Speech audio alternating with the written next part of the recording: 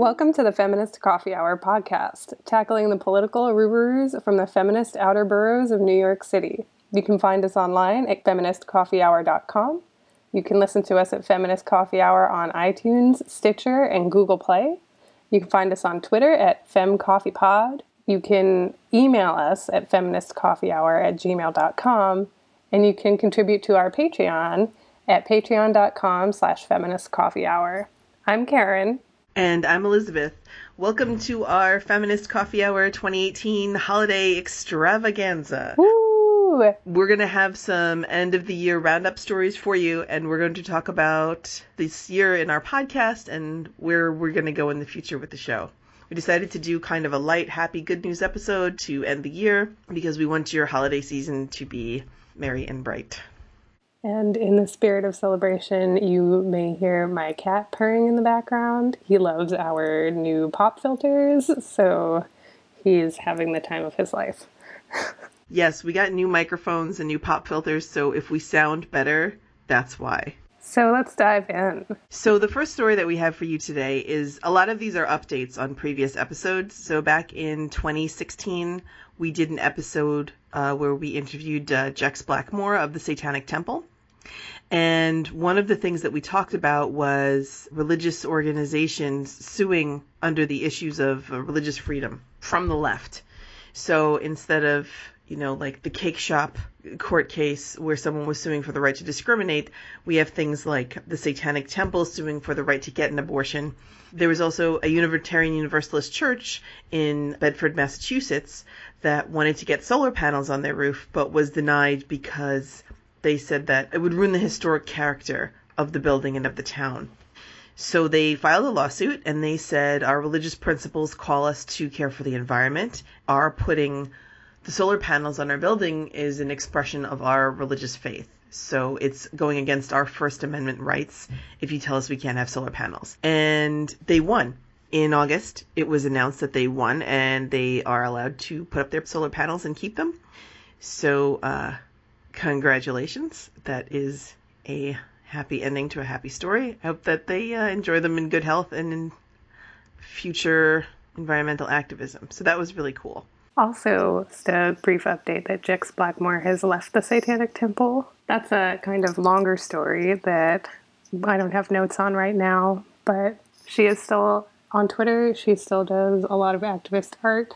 On Instagram, you can see her. So she's still super active, but she's no longer with the Satanic Temple, and I believe that is due to sexual harassment and discrimination that she felt was pervasive in the organization. So Satanists are not any better than any other organization, apparently. Who knew? I don't think any group is immune. No, unfortunately.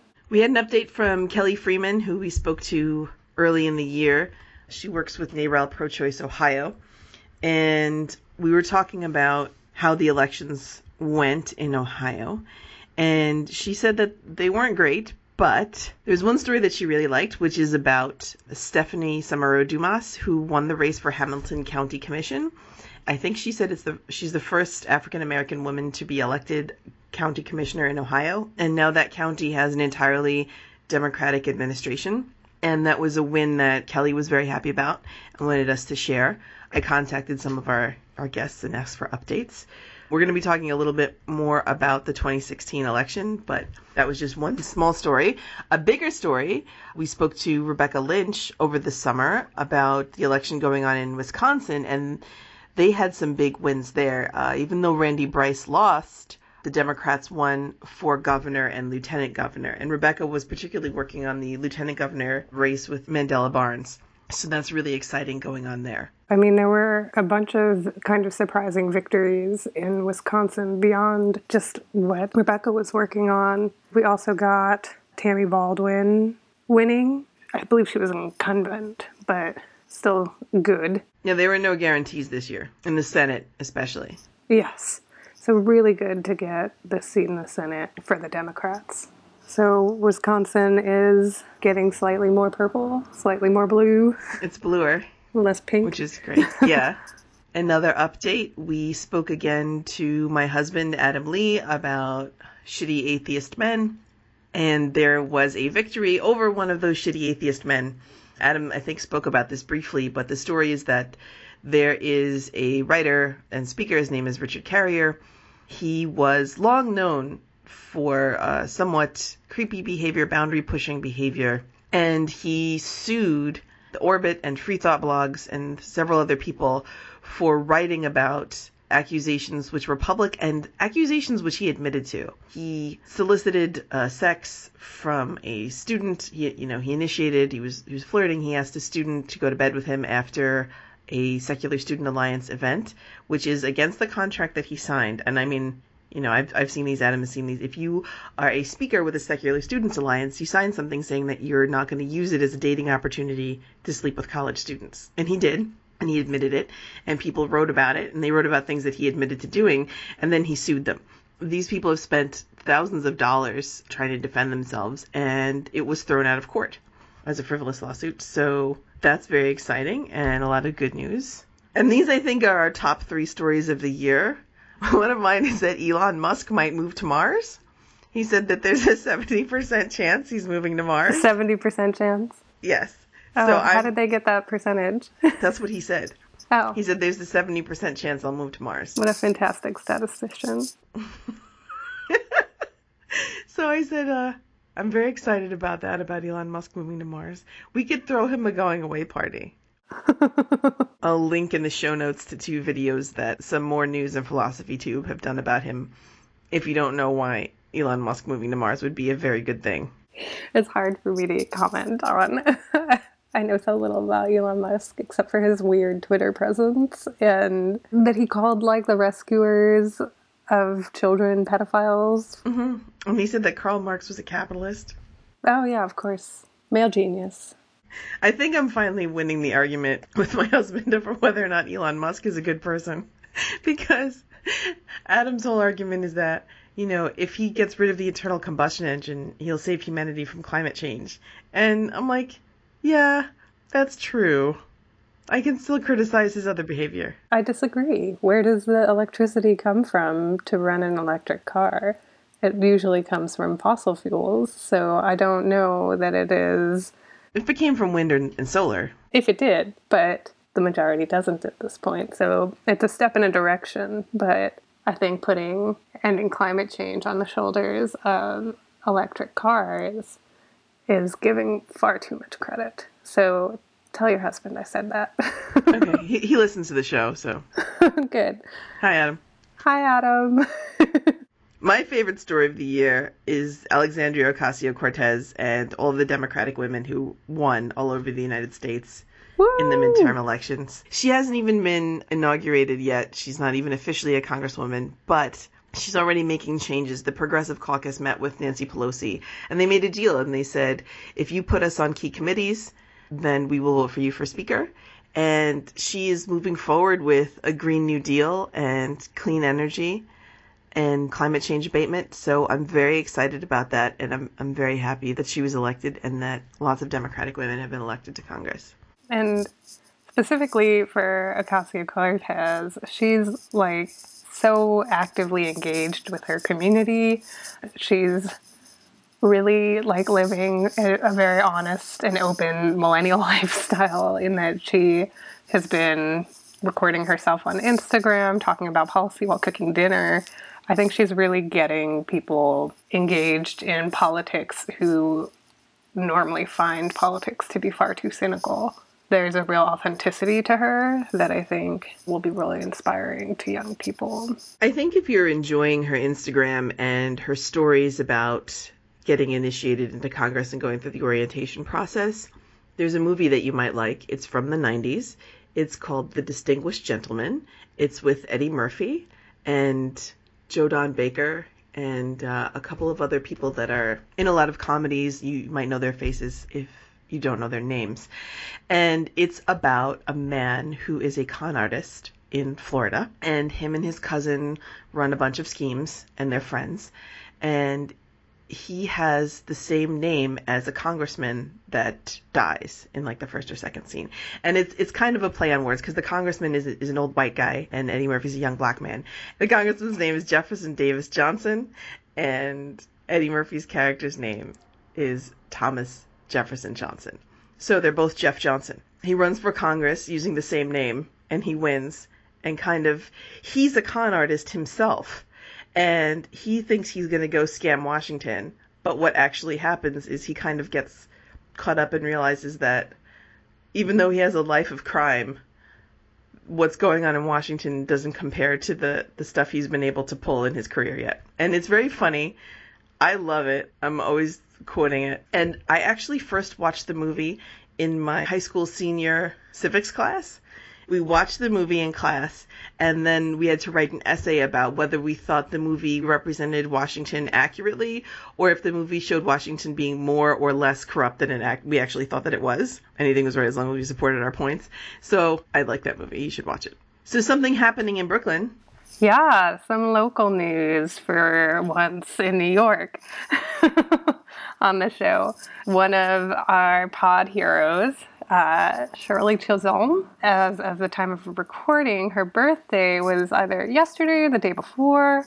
And on her, what would have been her 94th birthday and the 50th anniversary of her election to the House of Representatives, New York City announced that there will now be a statue of Shirley Chisholm outside of Prospect Park, or in the entrance to Prospect Park. We've talked about this before. She was the first Black woman to run for president, and she was the first Black woman elected to the House. And her catchphrase, unbought and unbossed. Yeah, there's a book and a documentary called Shirley Chisholm, Unbought and Unbossed. And I haven't read the book, but I've seen the documentary. It's very good. Yeah. So she's also just one of these figures who has this passion around her and this honesty around her that I think we see a little bit in Ocasio-Cortez, and this ability to really inspire people and to really be less cynical about politics, or kind of this idealistic belief that the truth can cut through the cynicism of politics, and that you can have a politician who is unbought and unbossed. Really exciting to see kind of both of these come together at the same time.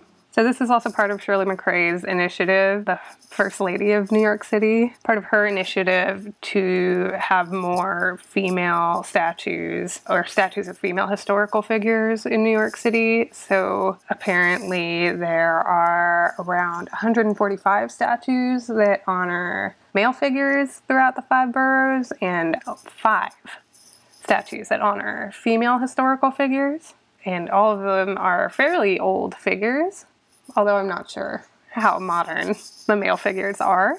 But I think this was the first statue announced of this initiative. However, I don't see a timeline. That's something I probably could have prepared. That's okay. We'll look for it in the future and give you updates on Feminist Coffee Hour. Yeah, so check in on the progress. Our next segment, I wrote Feminist Holiday Wish List. Ideally, I would ask Santa Claus for an end to patriarchy, poverty, climate change, and white supremacy. I'm sure he's working on that. But I also had some ideas if you were looking for a gift for the feminist in your life. If you wanted to make a charitable donation in honor of a friend of yours, I would always suggest the National Network of Abortion Funds, which is a charity that Karen and I try to raise money for every year. And in New York City, I support the Ali Forney Center, which is a homeless shelter for LGBT youth. They put out a press release actually last week saying that they have lost some federal grants. And this is something that I didn't even think of, because I think of it as a local charity, obviously, because it's in New York. But they said that there are a lot of young people who come to the Ali Forney Center who are escaping abusive family situations in other states. So as our culture continues to regress, I think, in terms of some of the progress that the LGBT community has made, somewhat of a backlash going on in the age of Trump, the Ali Forney Center is a place where people in other parts of the country can come, young people who are homeless. So that is a charity that I support and contribute to, and I hope that you would too. So I would also like to recommend donating to the National Center for Transgender Equality. So they are an advocacy organization that works in D.C. for transgender rights, and right now is a very important time to support transgender rights and support organizations that do work for transgender rights.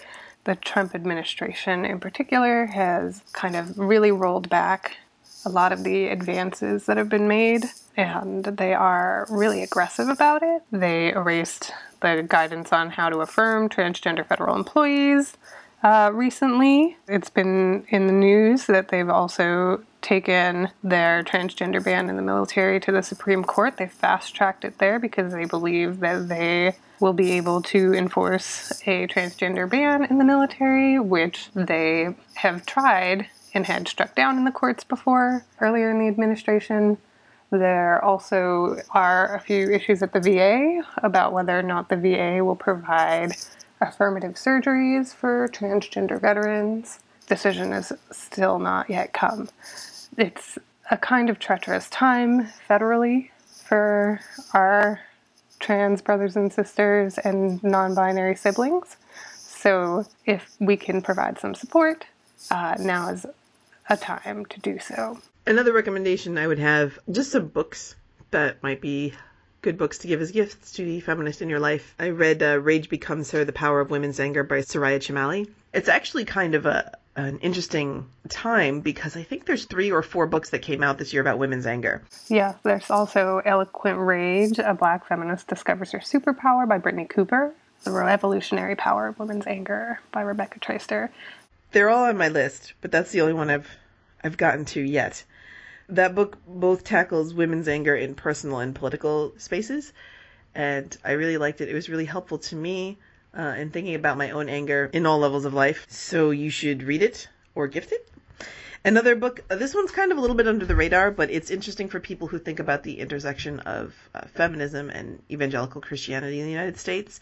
It's called Pure, Inside the Evangelical Movement That Shamed a Generation. Pure, Inside the Evangelical Movement That Shamed a Generation of Young Women and How I Broke Free by Linda K. Klein. This book also talks about anger, but in a different way. Anger at purity culture, and how there's a lot of Gen X and millennial women that grew up in the kind of new evangelical pop culture, and how it had a severe impact on their life and the development of their sexuality, and how some of their parents even are regretting what they did. Because, you know, there's always been conservative Christians in the U.S., but part of the book is about the impact of another book called I Kissed Dating Goodbye, which recommends that Christian teens abandon dating, even chaste dating, and return to a model of courtship. And the emotional impacts of this on young people were a lot more negative than you would think. I thought that was an interesting book. I enjoyed it. If that's a topic that's of interest to you, I would definitely recommend it. And what I thought was interesting is that there's a concept that both Soraya Chemaly and Linda K. Klein talked about, which was epistemic injustice. So like epistemology is how you know what you know. They talk about, there's 2 kinds. I forget what the first one is called, but the first one is just not believing somebody. So I don't believe you because you're a woman. I don't believe you because you're a black woman. I'm just going back to our last episode about the book Invisible, and how Eunice Carter was the prosecutor that brought down Lucky Luciano, and Stephen Carter's daughter, Leah, pointed out that the main witnesses against him were sex workers. And one kind of injustice would be not believing these people because of who they are. This is like deep philosophy, which is something I'm kind of getting into lately. But they said hermeneutical injustice. Hope I'm saying that right. Hermeneutical Injustice, which is the idea of an injustice done to someone when you don't give them the cognitive tools to learn something that they should know. So to me, the thing that always pops into my head is like a sex ed class that has a diagram of, you know, female human body that doesn't have a clitoris on it. Is that or a thing? It's not pointed out. Yes. Yeah. What? I went back and I looked, and like half of my health class ones did and half of them didn't. I looked back at the one I got as a 12, and there was an arrow pointing to it and it said clitoris, but then in the glossary it wasn't in the definition. It was just listed once, like an arrow pointing to it. Just completely ignoring it. I think Natalie Angier talked about the idea of a mental clitorectomy, just ignoring that body part exists. That's amazing. Yeah. So that's the thing that popped up for me. But Soraya Chemaly and Linda K. Klein talk about different instances of when society can kind of collude either through religious or other means to keep important information away from women. and what that does to the way that you tell your own story and what that does to how you move in the world, and how that omitting information from a person can be a form of injustice. I thought that was an interesting idea that both authors talked about. That is fascinating. I've been really meaning to read those books. It's my finals time, so I've been unable to do as much reading as I'd like, but because I have a long commute, my downtime is spent listening to Becoming by Michelle Obama, as read by Michelle Obama, as my relaxation. Would you recommend it? I highly recommend it. I've heard her interview on Two Dope Queens about it, and she does a little bit of a political dance around her high road comments that make me a little bit cynical about her book and her narrative, but she's a politician, so I can't imagine not expecting that. But the book is amazing. We can still love her even if she's neoliberal. It's okay. I absolutely love her, regardless of her neoliberal status. We've talked about this so much that there are so many ways to be a feminist, and we're really Big Tent feminists. So neoliberal feminism is an option to people, and I think that if we were in a truly gender equal society, neoliberal women would be as successful as neoliberal men. Let's back off this distinction, but to our leftist listeners who are opposed to neoliberalism, maybe you could put your earmuffs on. The book is amazing. The book is great. It's inspirational. It's lovely. There's definitely a lot of kind of respectability politics in it. And I think for white readers who haven't thought too much about how much the Obamas' race played into their lives and their status as public figures, I think it will be eye-opening. So I think it'll be something that definitely informs a lot of Americans about that, and I think that's fantastic. And she does it with this loveliness and real likability, and her writing is fantastic, and the pacing is great, so I give it a high recommendation. The other book I'd recommend is Song of a Captive Bird by Jasmine Darznik, and it's about a famous Persian poet who died unexpectedly, and it's about her life growing up in Iran around the time of the revolution. I loved it. I don't read a lot of fiction. This technically was kind of historical fiction because it was based on true events, but it was a fictionalization. I mean, there were imaginings of scenes that weren't necessarily recorded, but it was a really great book if you want to kind of read about someone from a different time and place if you're not Persian. And then finally, just to run down books featured on the podcast this year, in case you need a reminder. The Merry Spinster by Danielle Mallory Ortberg, Troll Nation by Amanda Marcotte, The Gender Effect by Catherine Moeller, Meta by Adam Lee and Andrew Murtaugh, and Invisible by Professor Stephen Carter. If any of those sound interesting to you, you can go back and listen to the episodes and check out the books. And then finally, two quick things if you want to pamper yourself. Surly Amy Davis Roth, makes art you can wear. I'm not getting paid for this or anything. This is just like if someone asked me for gift ideas for a feminist and they didn't want to donate to charity or buy a book. She makes a lot of really cool art with feminist slogans and secular slogans and science and math, like really cool stuff. Surly Amy on Etsy.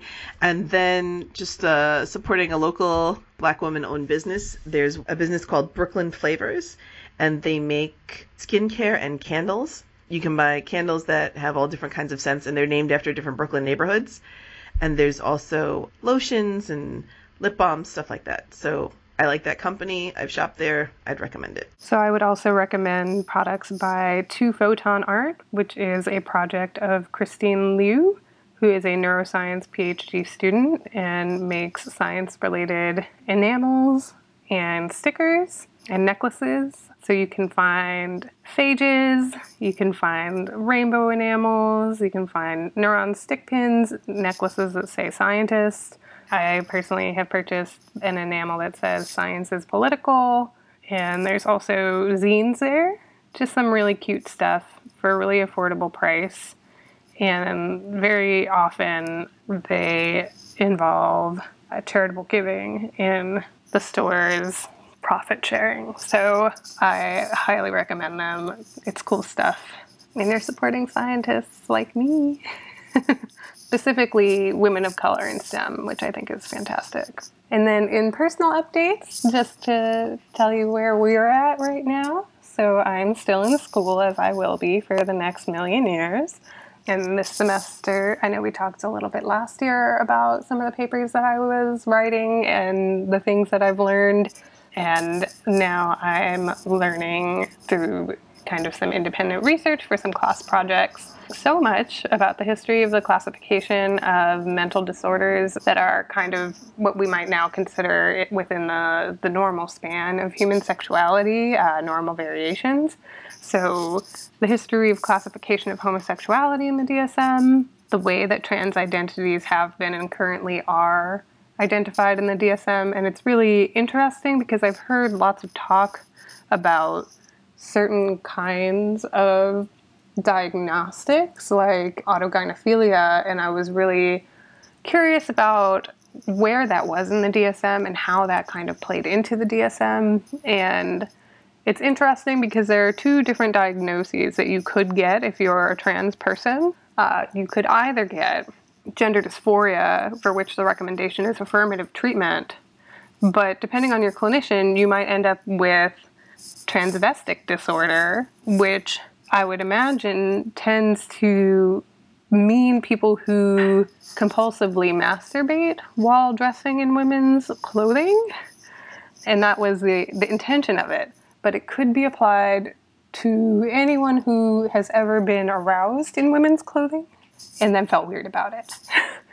So depending on your clinician, you might end up with either diagnosis. And transvestic disorder is where autogynephilia comes in. It is not part of gender dysphoria, which is how we classify people who have trans identities.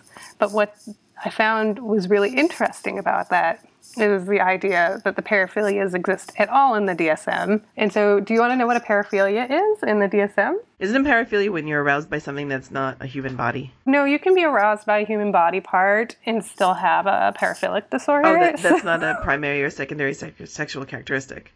So, the term paraphilia denotes any intense and persistent sexual interest other than sexual interest in genital stimulation or preparatory fondling.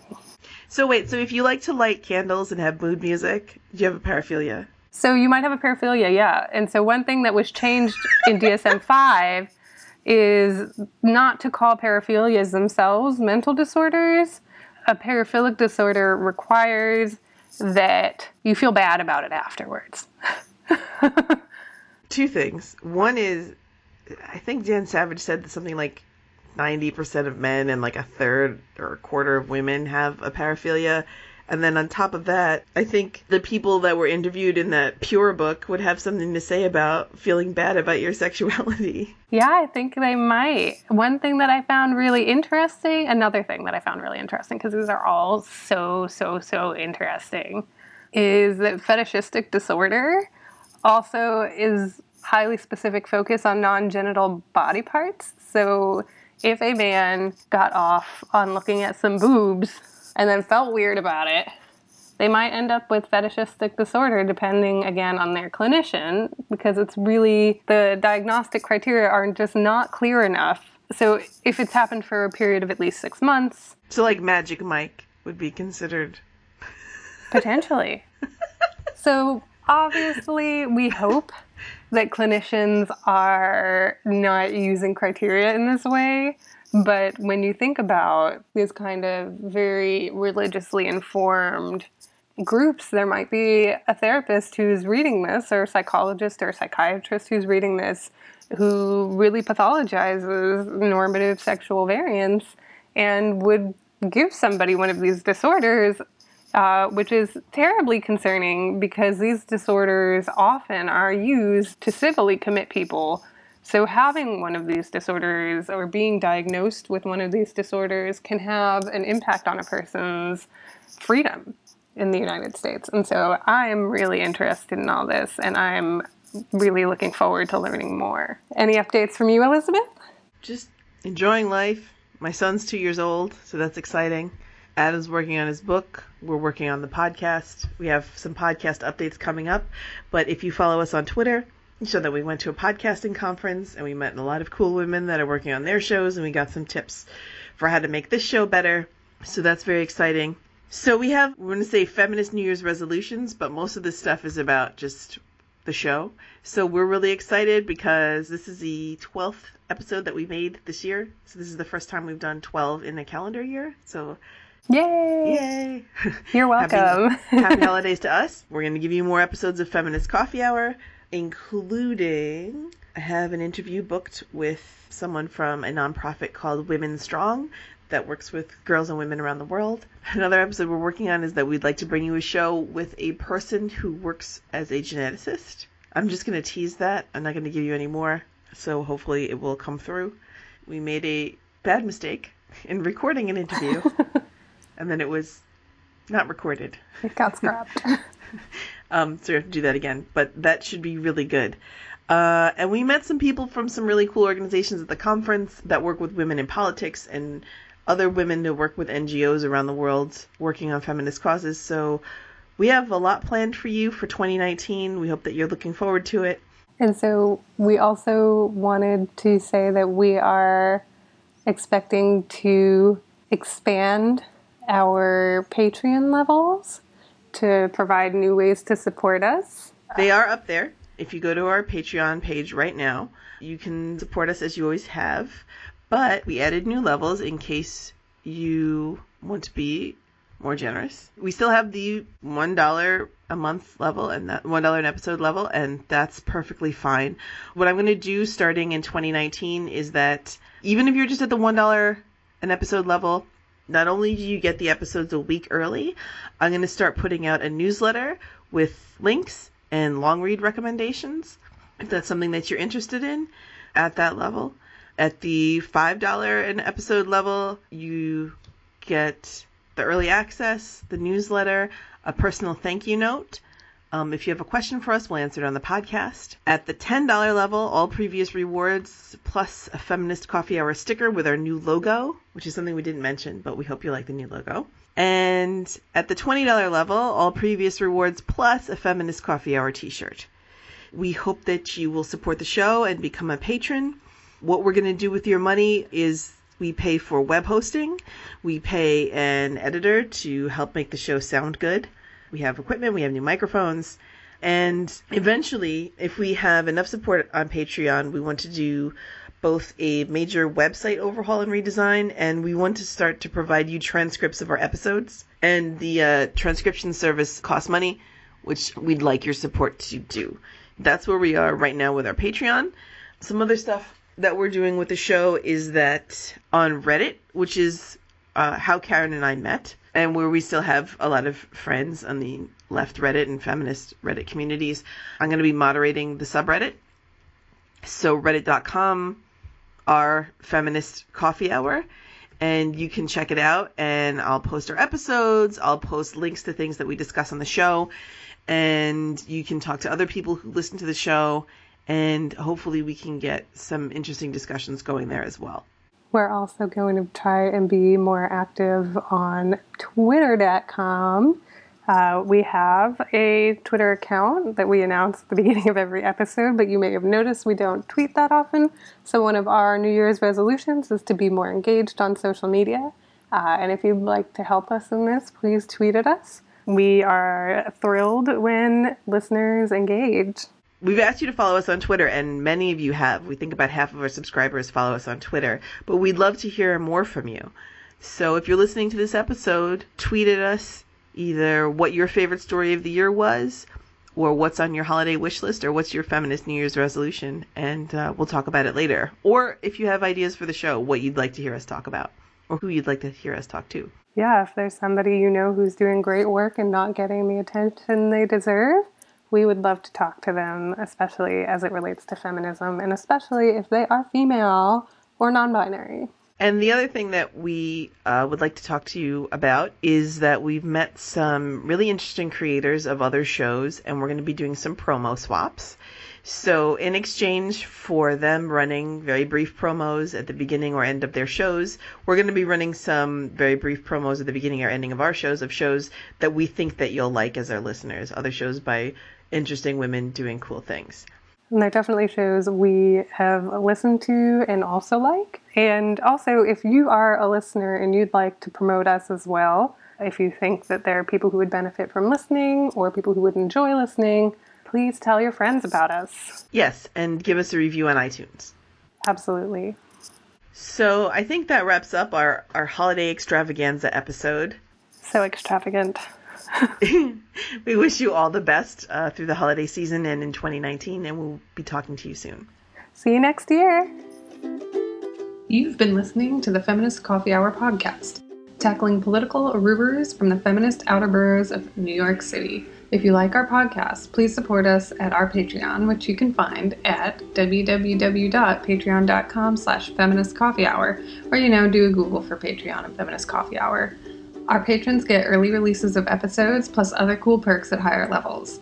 If you can't support us financially, you can always give us a 5-star rating on iTunes and write us a review, as it helps the algorithm know we're there and that people like us, like you. Our intro and outro music is Making It Hard by Bridget Ellsworth, and you can find her music on SoundCloud.